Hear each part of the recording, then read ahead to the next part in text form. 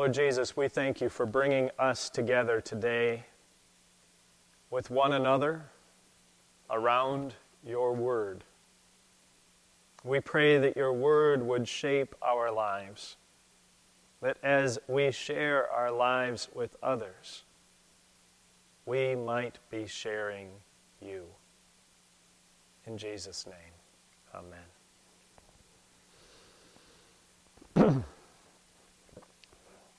Way back in September, we started this year with a call to all of our people in this congregation, to all who come to worship here, to shape our lives according to 5 words. Share, read, talk, pray, and bless. We said if that those 5 words are the keys for us for living the story of God, living the story of our lives in a way that reflects the story that God is shaping in our individual lives, in our corporate lives, in the lives that we share with all the world. Share, read, talk, pray, and bless. The first one of those, share, is focused on you, actually. Share your story, is what we say. Share your story, read God's story, talk about the story, the combination of those, pray in the story.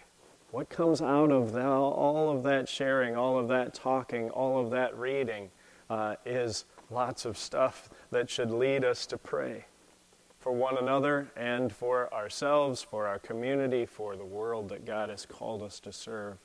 And then bless by the story. What God reveals to us, we share with others as a blessing. And it circles right back around to sharing your story. So today I want to focus a little bit on that first one, sharing your story.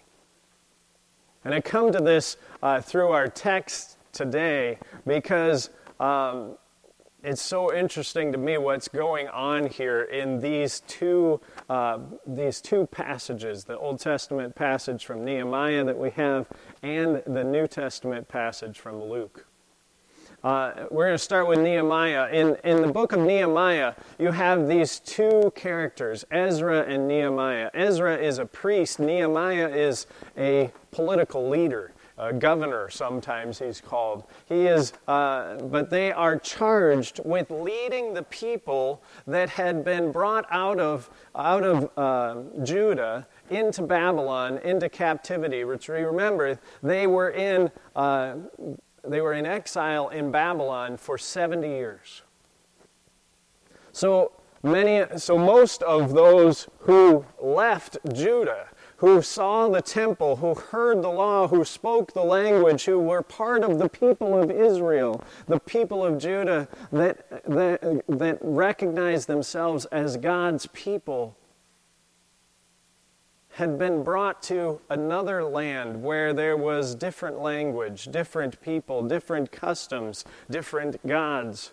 And they had worked to maintain their own identity, their own faith. But you can imagine, since 70 years have passed, and almost none of those who left would have returned, and only the very youngest memories of what it was like to be in this land that they believed God had given them as a people. Now they return. Nehemiah and Ezra are charged with leading the people that would return to rebuild Jerusalem,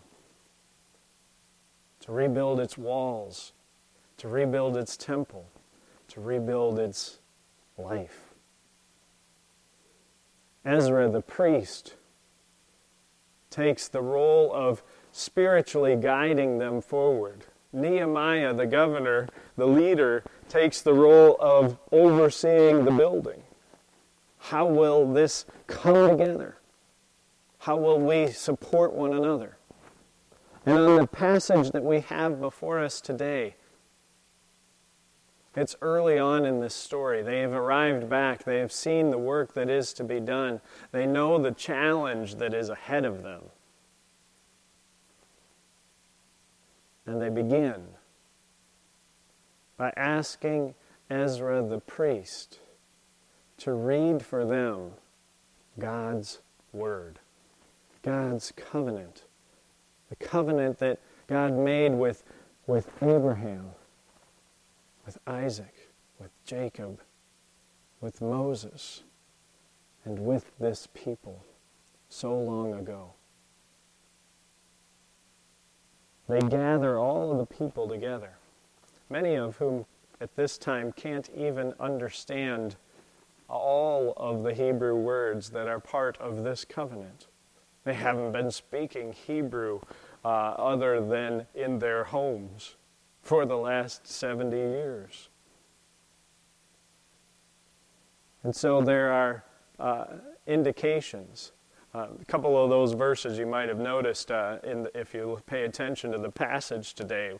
What is it? There's 2 verses that are left out. It's Nehemiah 8, 1 through 3, 5 through 6, 8 through 10. What happened to verse 4 and 7? What's going on in those verses? Usually when you see that, it's because it's something really nasty that makes us uncomfortable. It's not that case this time. This time, what's happening there is the list of all of the people that stood beside Ezra and Nehemiah as other leaders of the community. And the second list is specifically a list of people that served as interpreters, who stood among the people as Ezra was leading, was reading the entire book of the law. So whether that's all 5 of books of the Torah, the first 5 books of our Old Testament, or whether that's the book of Deuteronomy, which seems more likely to me. Either way, it's a long reading. And there's a lot of words. And if it's read in a language they speak only sometimes at home, you can imagine they needed some help.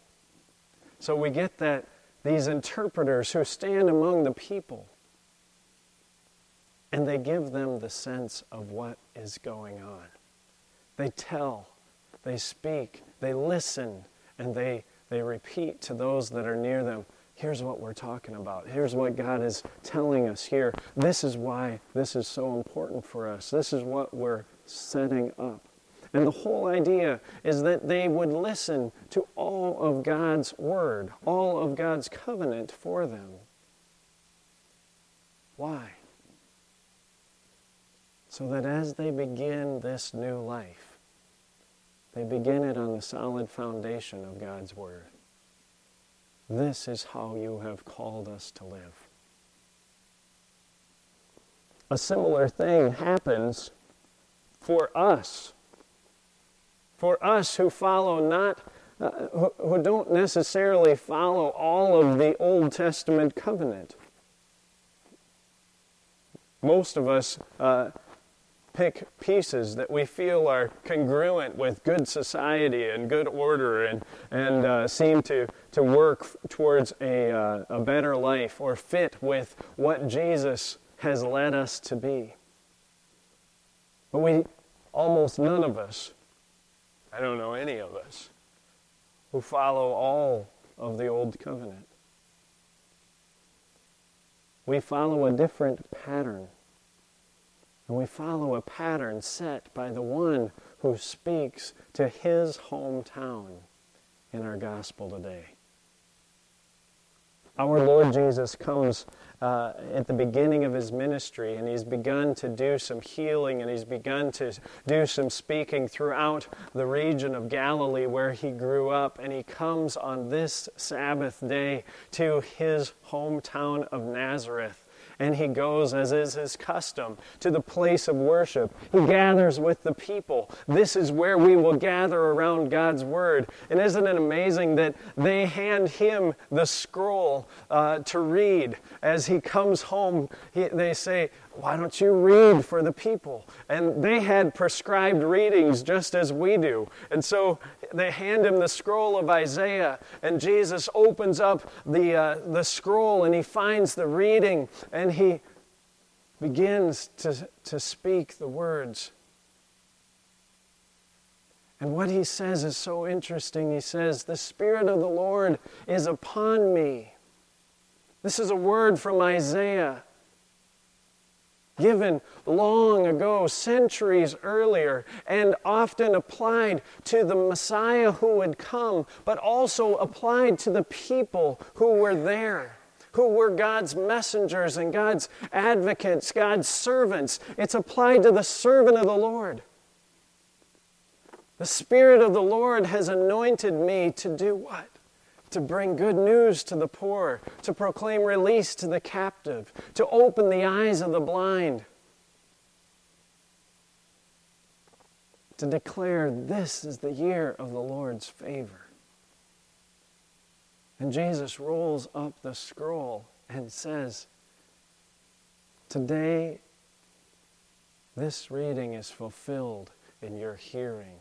And what he says there, we just get that little snippet. It says, he began to teach them, saying, "Today this reading has been fulfilled in your hearing." It's not to say the rest of it isn't important. It's to say that when he began to teach them, it's not to say this is the only thing he said. It's to say that when he began to teach them, this is what he showed them. Today in your hearing, this scripture has been fulfilled. And what he's saying is that this is who he is. I am the servant of the Lord. I am here to release you from your captivity, to show you a new life, to proclaim the year of the Lord's favor, to tell you that the blind can see, that the poor have good news, that God is here among you and for you, and life is about to change. Jesus says this is who he is. And because of who he is, we have a new calling. We have a new way of life. We can take cues from the Word of God, the Word made flesh, the Word that is Jesus. This is what we share. Good news for the poor.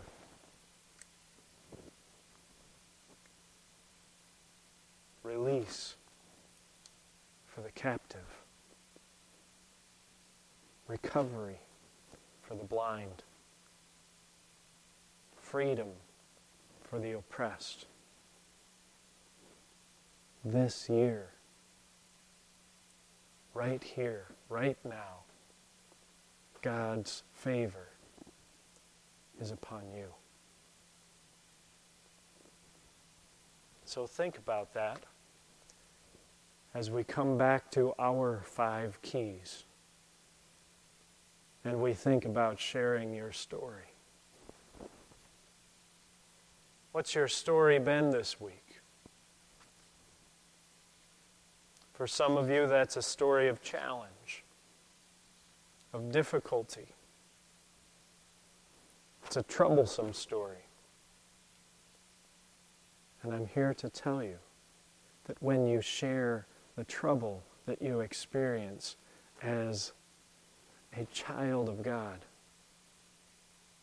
we share a story that says, and God is in it with me. For some of us, this week was a good week. There's much to celebrate. And when we celebrate what good we experience in life as children of God, we share a story with those that listen, those that we encounter along the way, that is not, look what I did this week, but look what God has done in us. And we praise God for the blessings that are part of our life. And we share the story. For some, we've lost touch of a person who shared the story with us. And hearing this calls to mind those that have shared this with us before. Those who have set the course for us, not with 5 words or with the whole of the Torah, but with a life of faith that they lived that led us to be a people who lead a life of faith. And when we hear the story of God, we are reminded of them and encouraged to share the story, our story with them, to let them know, you've been part of making me who I am. And for others, we look to a person who we're in connection with, and who, though we may be struggling or growing or working or shaping our own faith, they seem far from it, unconcerned about it, and not sure that they know that God is there for them and for their story. And in these words, we are encouraged to share who we are, to be a blessing to them, to say, I want you to know God is with me, God is with you, and we are together in this story God leads.